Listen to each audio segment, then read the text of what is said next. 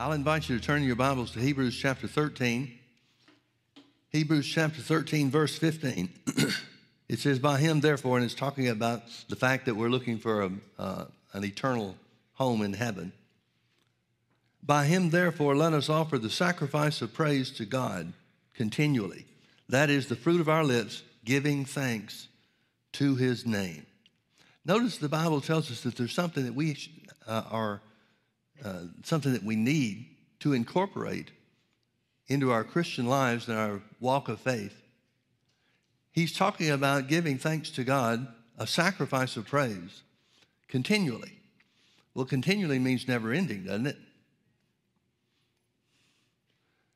We should live a life of praise to such a degree that no matter whatever else is going on in our lives, no matter what attack we might be under or what discomfort or circumstances, unpleasant circumstances that we might encounter, we are supposed to live a life where the fruit of our lips is praise unto God no matter what. Now, a sacrifice is something that you present in service to God.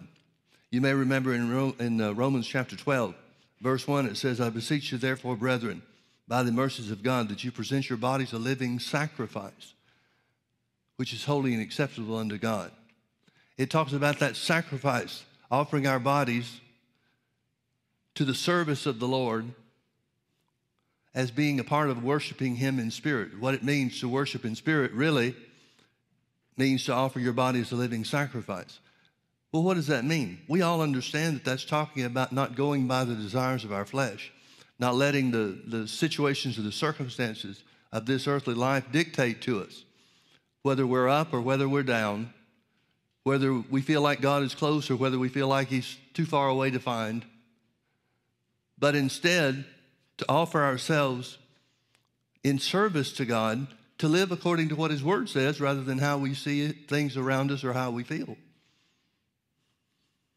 Now, I want you to look with me also to 1 Timothy chapter 2.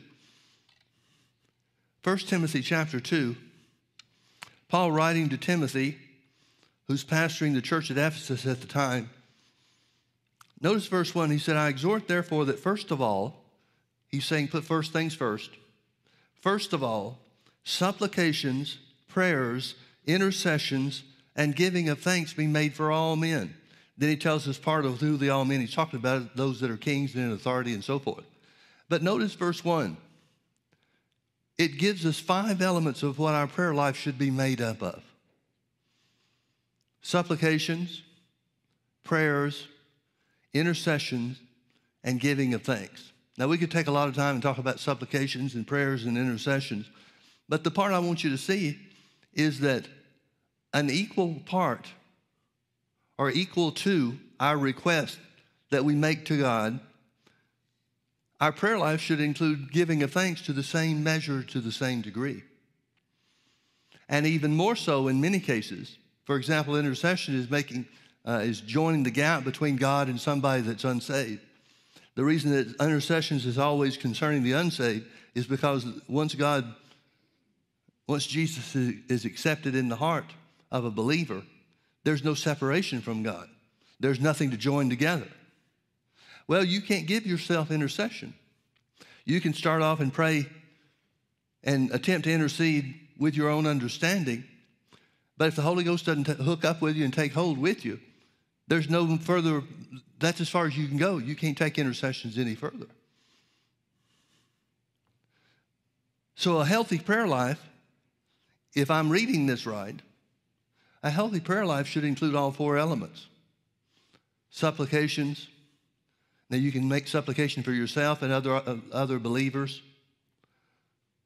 Prayers, that's a general term that's talking about communication with God. Intercession, which I said is joining together by the work of the Holy Ghost, God and an unbeliever in prayer. And then finally, giving of thanks.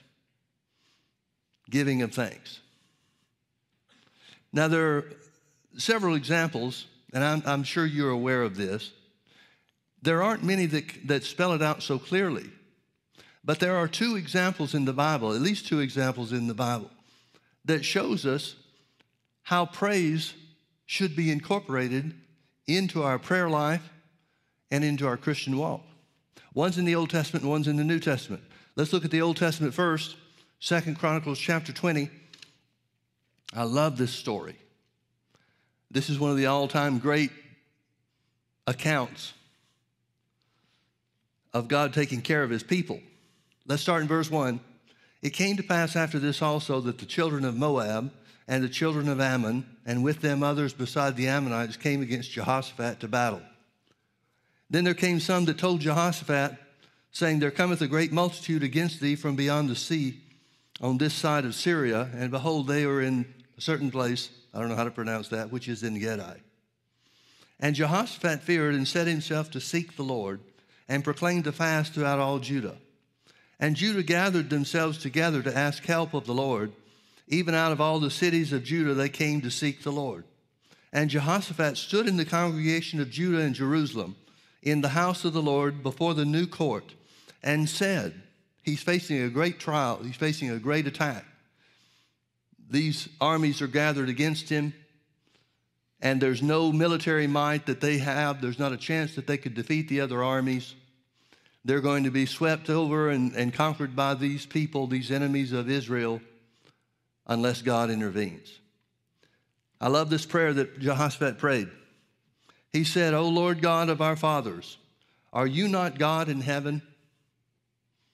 And rulest thou not over all the kingdoms of the heathen? Aren't you bigger than them? And in thy hand is there not power and might, so that none is able to withstand thee? Couldn't you do something about them here, Father? Are you not our God, verse 7, who did drive out the inhabitants of this land, talking about the promised land, before thy people Israel, and gave it to the seed of Abraham, thy friend, forever? Aren't you the one that did that? And they dwelt therein and have built thee a sanctuary therein for thy name's sake. If when evil comes upon us, as the sword or judgment or pestilence or famine, we stand before this house and in thy presence, for thy name is in this house, and cry unto thee in our affliction, then thou wilt hear and help. Now, folks, I want you to realize what he's doing. He's reminding God of what God promised.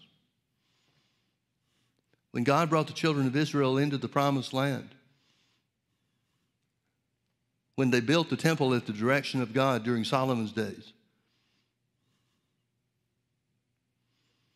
the place where God placed his name, it meant something. It meant something to God, and it meant something to Israel. God made a promise. Now remember, as we say so often, God never changes. If this is what God was like in the Old Testament, then it has to be what he's like now. And if God made provisions for Israel to get help in the middle of a crisis or in the middle of attack, but he didn't make the same solution available to us, if he didn't give us the same opportunities to enlist his help and his aid against the things that are coming against us and the attacks that we're undergoing, then that makes him a respecter of persons. Yet the Bible says he is no respecter of persons. Well, that's either true or it's a lie. One way or the other, can't be both. Thank God it's one way, and that is God never changes. Israel is crying out to God just like God said they should do when they're under attack. So we could say they're praying the word. We could say they're enlisting God's help by putting him in remembrance of what he said. The first part of this prayer, one of the things I like about it is that Jehoshaphat doesn't start off talking about the problems they're having. He certainly doesn't beg God, but he speaks to God in a way that sounds like he's almost surprised that we're even having to go through this. God, aren't you stronger than these people? Aren't you the one in charge on behalf of your people, Israel? That doesn't mean he controls everything.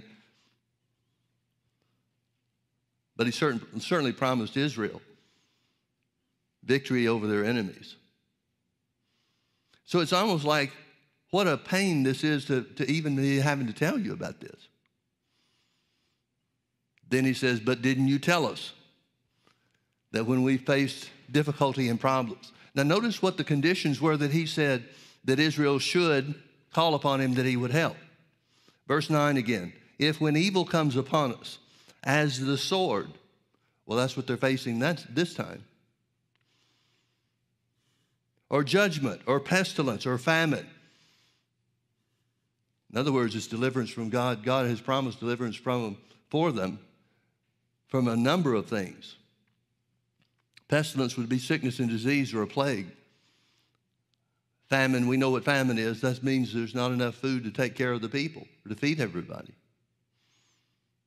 God said he'd help them in those conditions or in those circumstances. God, didn't you say when these things come against us and we stand before this house and in your presence and cry unto you in our affliction, then you will hear and help? Didn't you make that promise to us?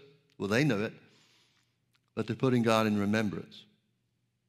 Now, folks, if we jump ahead and just identify that God did help them and God did deliver these enemies into their hands and utterly defeat the enemies without Israel even having to throw a rock. If we jump ahead to recognize that, then we would have to understand and conclude that God didn't mind them praying in this manner. I know some people, when you talk about things in this manner and the way that they prayed and put it in a present-day context where we put God in remembrance of his word, that freaks a lot of Christians out. They come across with the idea that we're being arrogant, trying to demand something of God.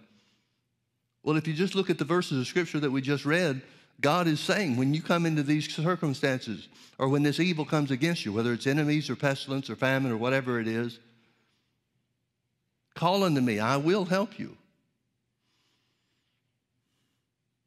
So the very fact that God does bring them aid and deliver them from the hand of their enemies shows that this is an effective way to pray. No matter how somebody might feel about it, this kind of praying works. Now again, if it only works for Israel but doesn't work for us, then God's a respecter of persons and the Bible is a lie. And that's the very reason the Holy Ghost saved us this story, is so we would know what the principles are that will make this kind of praying work for us just like it worked for them. Thank God it does work. Verse 10, and now behold the children of Ammon and Moab and Mount Seir, whom you would not let Israel invade when they came out of the land of Egypt. But they turned from them and destroyed them not. Jehoshaphat's getting really plain with the Lord again. He said, the only reason we've got these people to deal with is you wouldn't let us destroy them early on.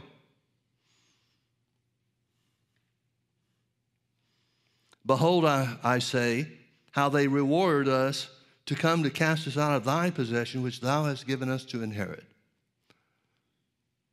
They didn't even call the land theirs. They said, this belongs to you. You gave it to us as an inheritance, but this land is yours. Now look at what the people are doing. Folks, if we would look at the things that Jesus purchased for us as belonging to God,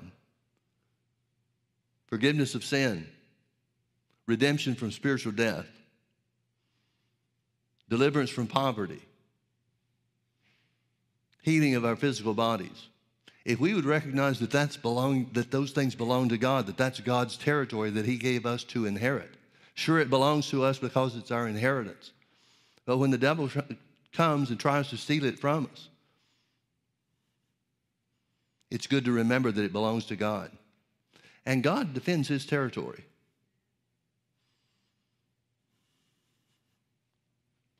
Behold, I say, how they reward us, to come to cast us out of thy possession, which thou hast given us to inherit. O our God, wilt thou not judge them? Are you not going to do something about this, Lord? For we have no might against this great company that cometh against us, neither know we what to do, but our eyes are upon thee. Folks, you don't have to know everything to get an answer from God. There's a lot of things they don't know. They don't know what step to take, which indicates if they did know what step to take, they would have already taken it. But there comes a point, and a place. Paul wrote about this to the Ephesians, where he talked about having done all to stand, stand. There comes a point where you've done everything you know to do. Well, what do we do now? You stand. You refuse to be moved. You hold your ground based on the Word of God, based on His promises to help you and deliver you. And you stand. Now we'll look at what standing looks like. Verse 13, and all Judah stood before the Lord with their little ones, their wives, and their children. Then upon Jehaziel, the son of Zechariah, the son of Benaiah, the son of Jeiel, the son of Mattaniah, a Levite of the sons of Asaph, came the Spirit of the Lord in the midst of the congregation. And he said, Hearken ye all Judah and ye inhabitants of Jerusalem, and thou King Jehoshaphat, thus saith the Lord unto you, Be not afraid nor dismayed by reason of this great multitude, for the battle is not yours but God's. Can I ask you a question? Is this what God would have done anyway? If Jehoshaphat had heard about the enemies that were arrayed against him, planning their attack, so to speak, would God have just protected them anyway?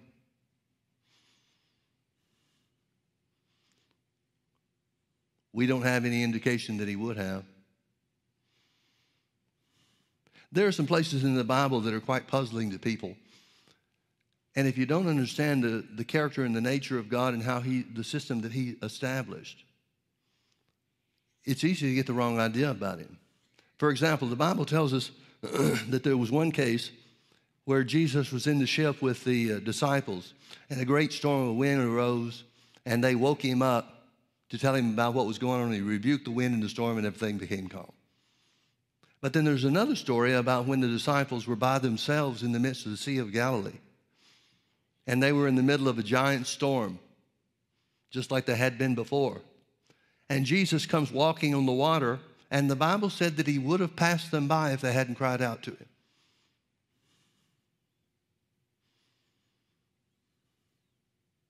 He would have passed them by. But they saw him and cried out to him. And he came over and helped them. This time he didn't calm the storm as much as instantly they were on the other side.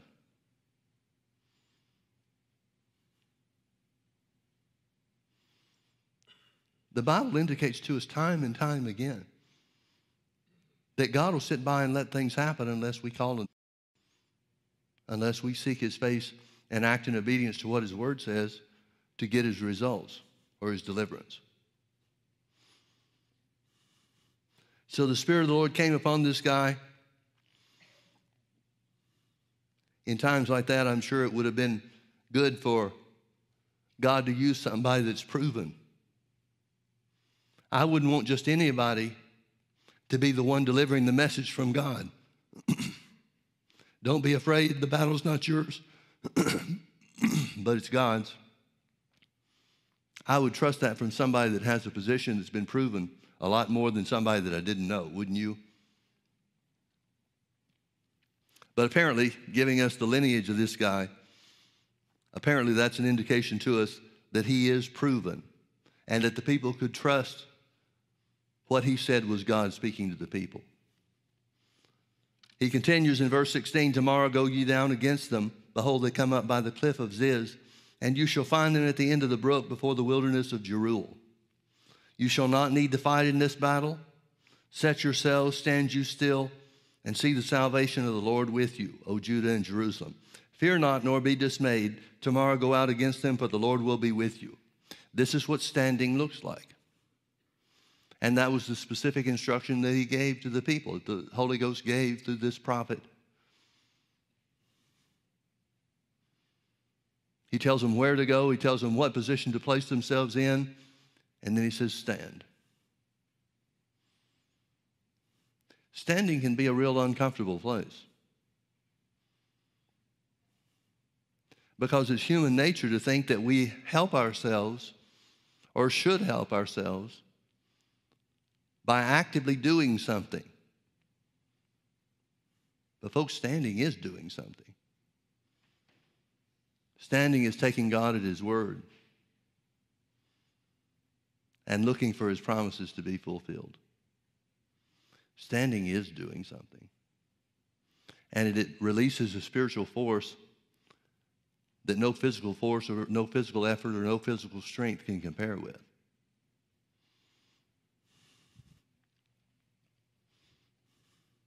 And Jehoshaphat bowed his head with his face to the ground, and all Judah and the inhabitants of Jerusalem fell before the Lord, worshiping the Lord.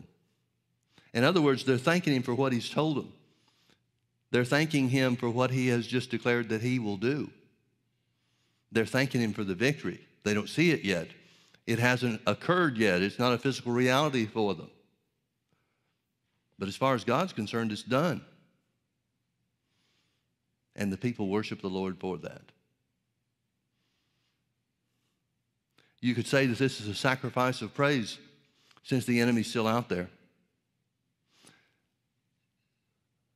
When the children of Israel shouted when they were encircling the city of Jericho, God's instruction for them was to shout while the wall was up. Now, when the wall comes down, everybody's ready to shout then. And too many times, Christians are waiting to see the results before they thank God for what he's promised.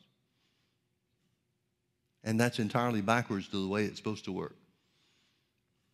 So they're worshiping the Lord because of the victory and the deliverance that God has said is theirs.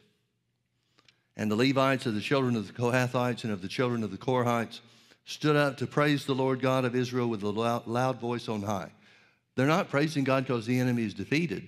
They're praising God because of his promise of deliverance. And that praise, that sacrifice of praise that's being offered unto God, as far as God is concerned, the work is already done. So when the people start praising God for the work and the promise, for the word and the promise that God has made, they're indicating that as far as they're concerned, it's done too. Now we know physically it's not done. But as far as they're concerned and as far as God's concerned, it's already done. Folks, if we don't start looking at the life that we're living and the things that come against us and the work of the devil that tries to stop us, if we don't look at things the same way, we can't be on the same page with God. In fact, the thing that gets us on the same page with God is when we give thanks, again, sacrifice of praise if necessary, because of what God's word promises. That's how you get on God's page. And unless God can get you on the same page with himself, he can't bring about the results. The Bible says in Romans chapter 4, verse 20, it says Abraham was strong in giving glory to God. He was strong in faith, giving glory to God. Strong faith praises God for the answer before it sees the answer.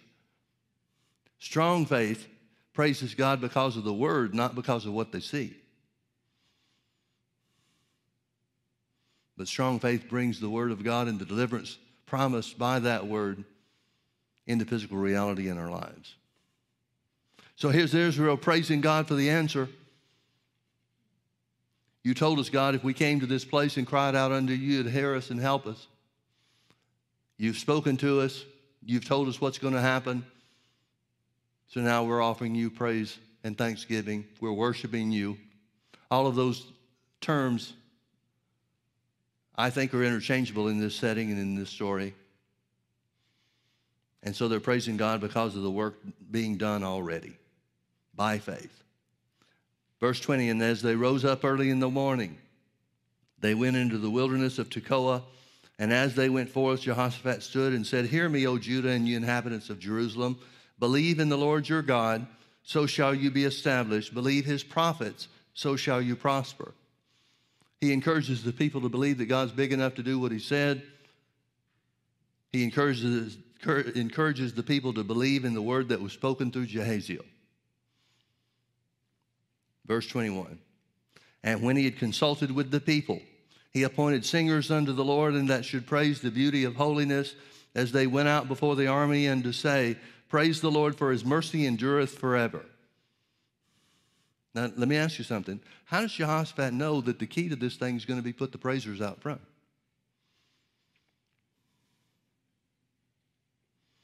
See, there are only a couple of times, as I mentioned, there are only a couple of real specific places that identifies prayer and praise together, bringing about the victory. But Jehoshaphat seemed to know how it worked. Jehoshaphat didn't falter. He didn't wake up the next morning and say, okay, well, we had a good meeting yesterday. We may not feel the same today, but let's go back to the Lord and see what he'd have us to do. He seemed to recognize the importance of praise and worship,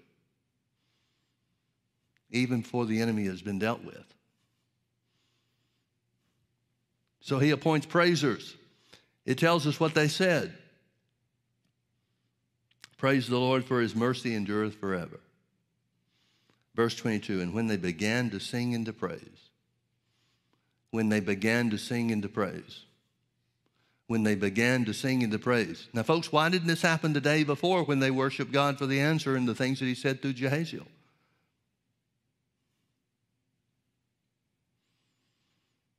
God could have destroyed the people that the day before, and Israel wouldn't have known it. But this idea of praising God for the answers that you don't yet see, this seems to be a continuous thing, at least in Jehoshaphat's understanding. If that weren't the case, why would he put praisers and singers out front? And when they began to sing and to praise, the Lord set ambushments against the children of Ammon, Moab, and Mount Seir, which were come against Judah, and they were smitten. For the children of Ammon and Moab stood up against the inhabitants of Mount Seir, utterly to slay and destroy them. And when they had made an end of the inhabitants of Seir, everyone helped to destroy another.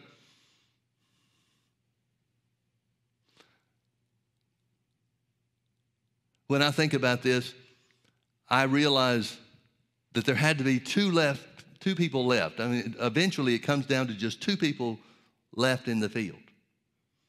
And they kill each other with their last blow because nobody escaped. God didn't leave one straggler behind. The enemies of Israel were utterly and completely destroyed. The Bible says that when they came upon them, it took them, there were so many jewels and spoils and so forth, that it took them 3 whole days to carry everything off. So what started off as the people of God facing one of the greatest tests and trials and troubles in their history ended up with the people being multiplied many times over. Let's look at the other example over in Acts chapter 16.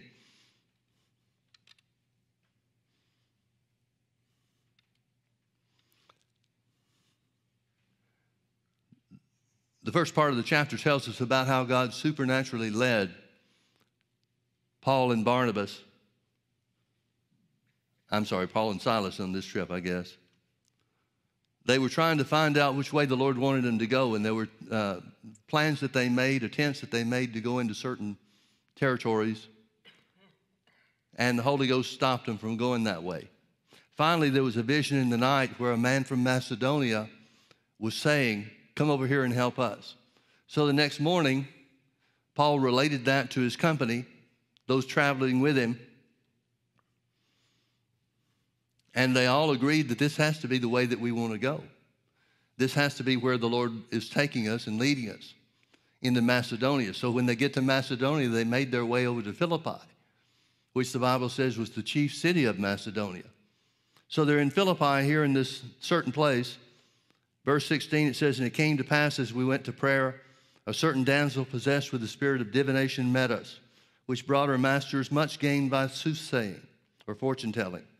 "The same followed Paul and us, Luke is part of the company, so he's writing it first person, or from a first person perspective. The same followed Paul and us and cried, saying, These men are the servants of the Most High God, which show unto us the way of salvation. Well, that's true. Even the devil knew why they were there.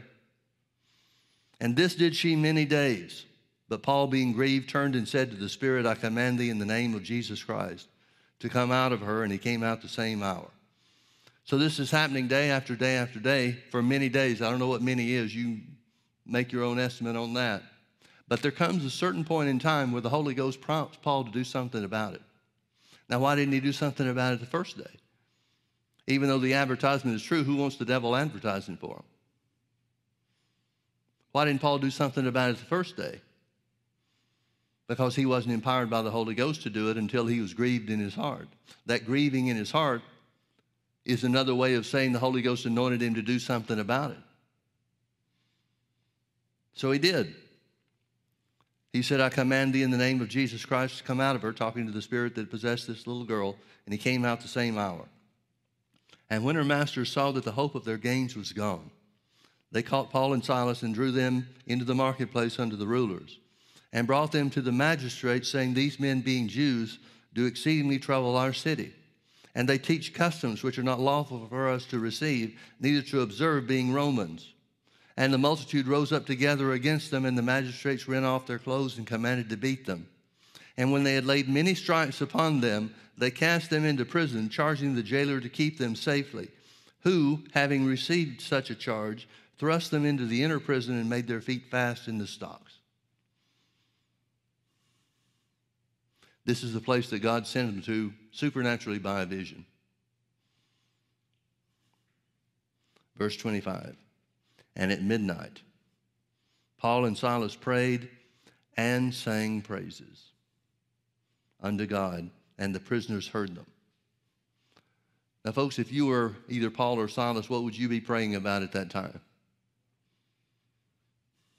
I'd be praying for God to get me out of there. I'd be making my case before the Lord. Lord, we came where you told us to go. We've done what you told us to do. We wanted to go into Asia. We wanted to go to Mysia, and then we wanted to go into Bithynia. But you said no to those. You brought us here. They knew beyond a shadow of a doubt they were in the will of God. God had confirmed that to them supernaturally. Well, even more than that, he confirmed it to them spectacularly. We don't have any other case where Paul was directed by somebody in a vision on where to go. But he was here.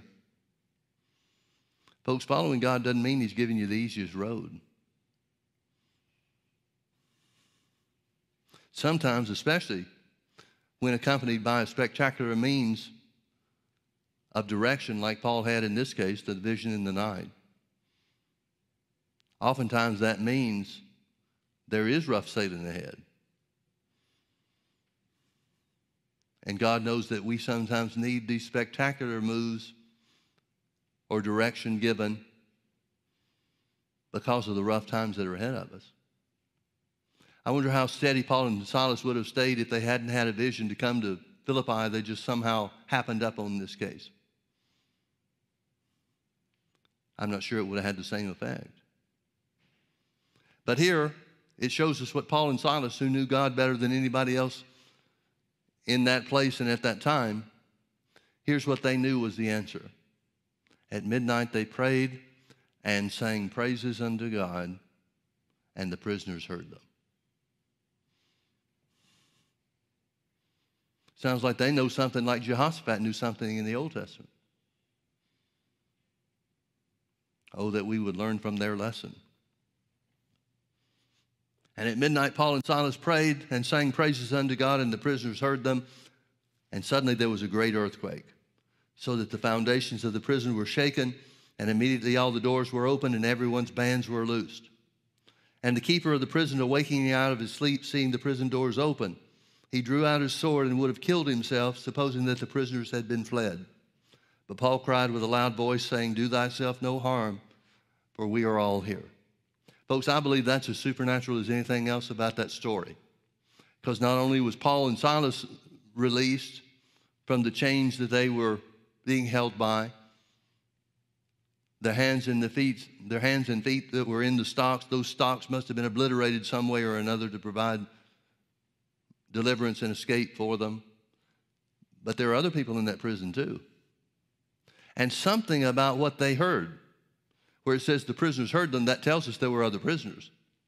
And here where it says the prisoners heard them, there was something about what Paul and Silas prayed and sang praises to God about. They must have said enough for the prisoners to understand that it was God and only God that caused this earthquake. So rather than everybody running out, everybody that's now been freed, the prison doors were open, they're sitting still waiting to see what Paul and Silas do next.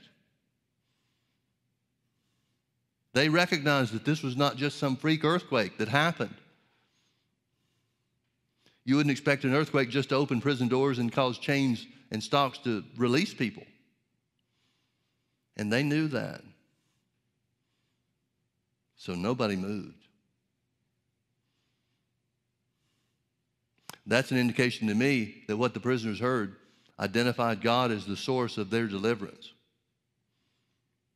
When Paul and Silas prayed and sang praises unto God, they had to have said enough out loud where the other prisoners could hear them to identify that they're looking for God for deliverance. And when this earthquake comes and brings the deliverance, nobody moves a peg.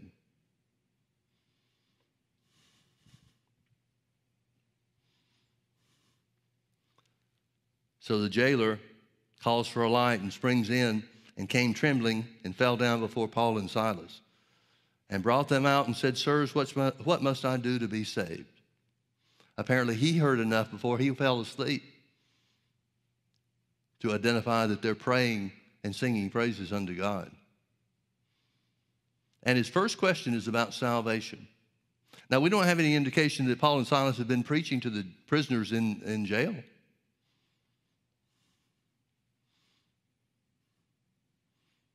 But the jailer has heard enough in some way or another to realize that there's salvation available from the God that just opened everybody's prison door.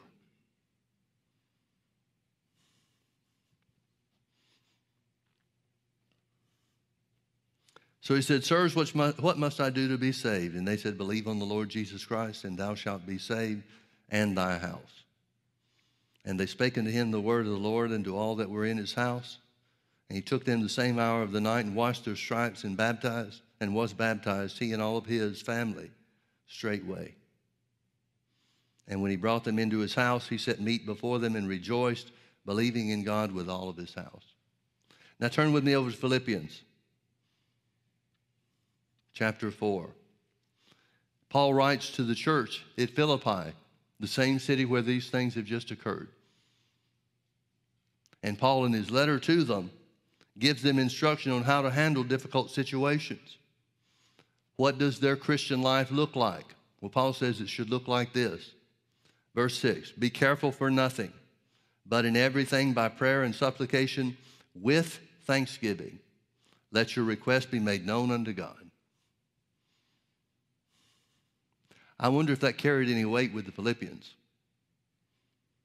Paul's first experience there. How that he was thrown in jail. How that he and Silas prayed unto God at midnight and sang praises unto God, and there was an earthquake that God brought about to free everybody in the place. Let's read it again. It says, Be careful for nothing. Another translation says, Don't be anxious or don't fret about anything. But in everything, pleasant things, unpleasant things, victories or attacks, in everything, by prayer and supplication with thanksgiving, let your request be made known unto God. Paul says, here's the answer to getting results from God. Make supplication, pray. That in the children of Judah, and it works for you and me. You may remember the story of Dr. Yeomans, Dr. Lillian B. Yeomans. She was a medical doctor that inadvertently she couldn't do anything, lost her livelihood, and she came to the place where there was nothing that medical science could do for her. But she got healed by the power of God. And then that sent her on a quest, and she devoured the Word. And she and her sister was a medical doctor as well. She and her sister set up these healing houses or homes. Well, I said that like there was more than one. They just used the big house that they had for that purpose. And there was a lady for people with conditions that were beyond medical help. And there was a lady that was in this individually, with each individual person in their home. And they'd read Galatians chapter 3 and Deuteronomy chapter 28. Christ has redeemed us from the curse of the law, being made a curse for us. For it is written, cursed is everyone that hangeth upon a tree, that the blessing of Abraham might come on the Gentiles, and that we might receive the promise of the Spirit through faith. Night with every person.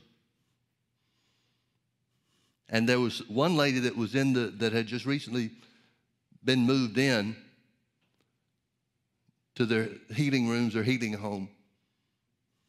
And this woman had a vision. And in this vision, she saw two sides. The side that was loaded down, it said prayers. On the other will be yours. So she started off praising God. She told other people about the vision she had had and what the Lord had spoken to her. And so beginning every day, she just started praising the Lord, saying these little sing-song things, not really singing hymns or songs or whatever, just pray. I ever knew what the condition was that she had, but it was a terminal condition. And so here she is, she's just singing these little sing-song things about, went on for several days, not quite a week, I don't think, but several days. And she had another vision. And this time the vision wasn't down on the side of prayers and up on the side of praises. This time they evened out. And the power of God hit her, and she was healed from the top of her head to the soles of her feet. She jumped out of bed, went into other people in the house that were healed at the same time she was, because they had heard her singing and picked it up themselves.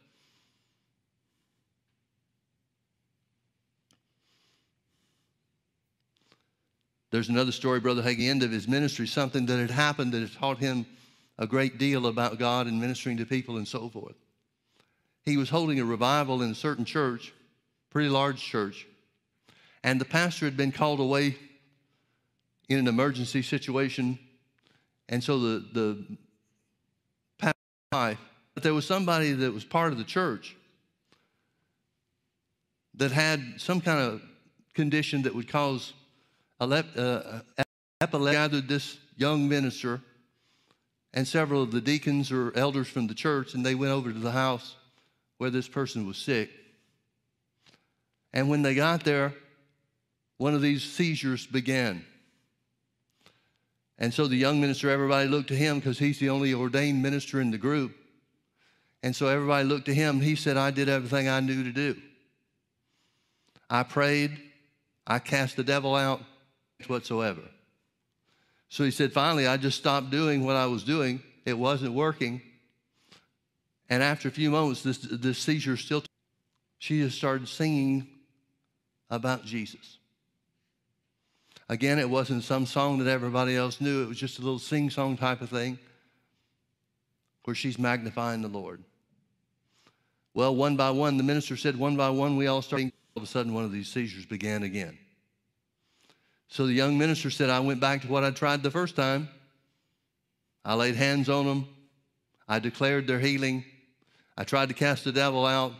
Finally got to the end of what I knew to do. So I just stopped. Nobody else knew what to do either, so the pastor's wife started up with this little sing-song thing about Jesus again.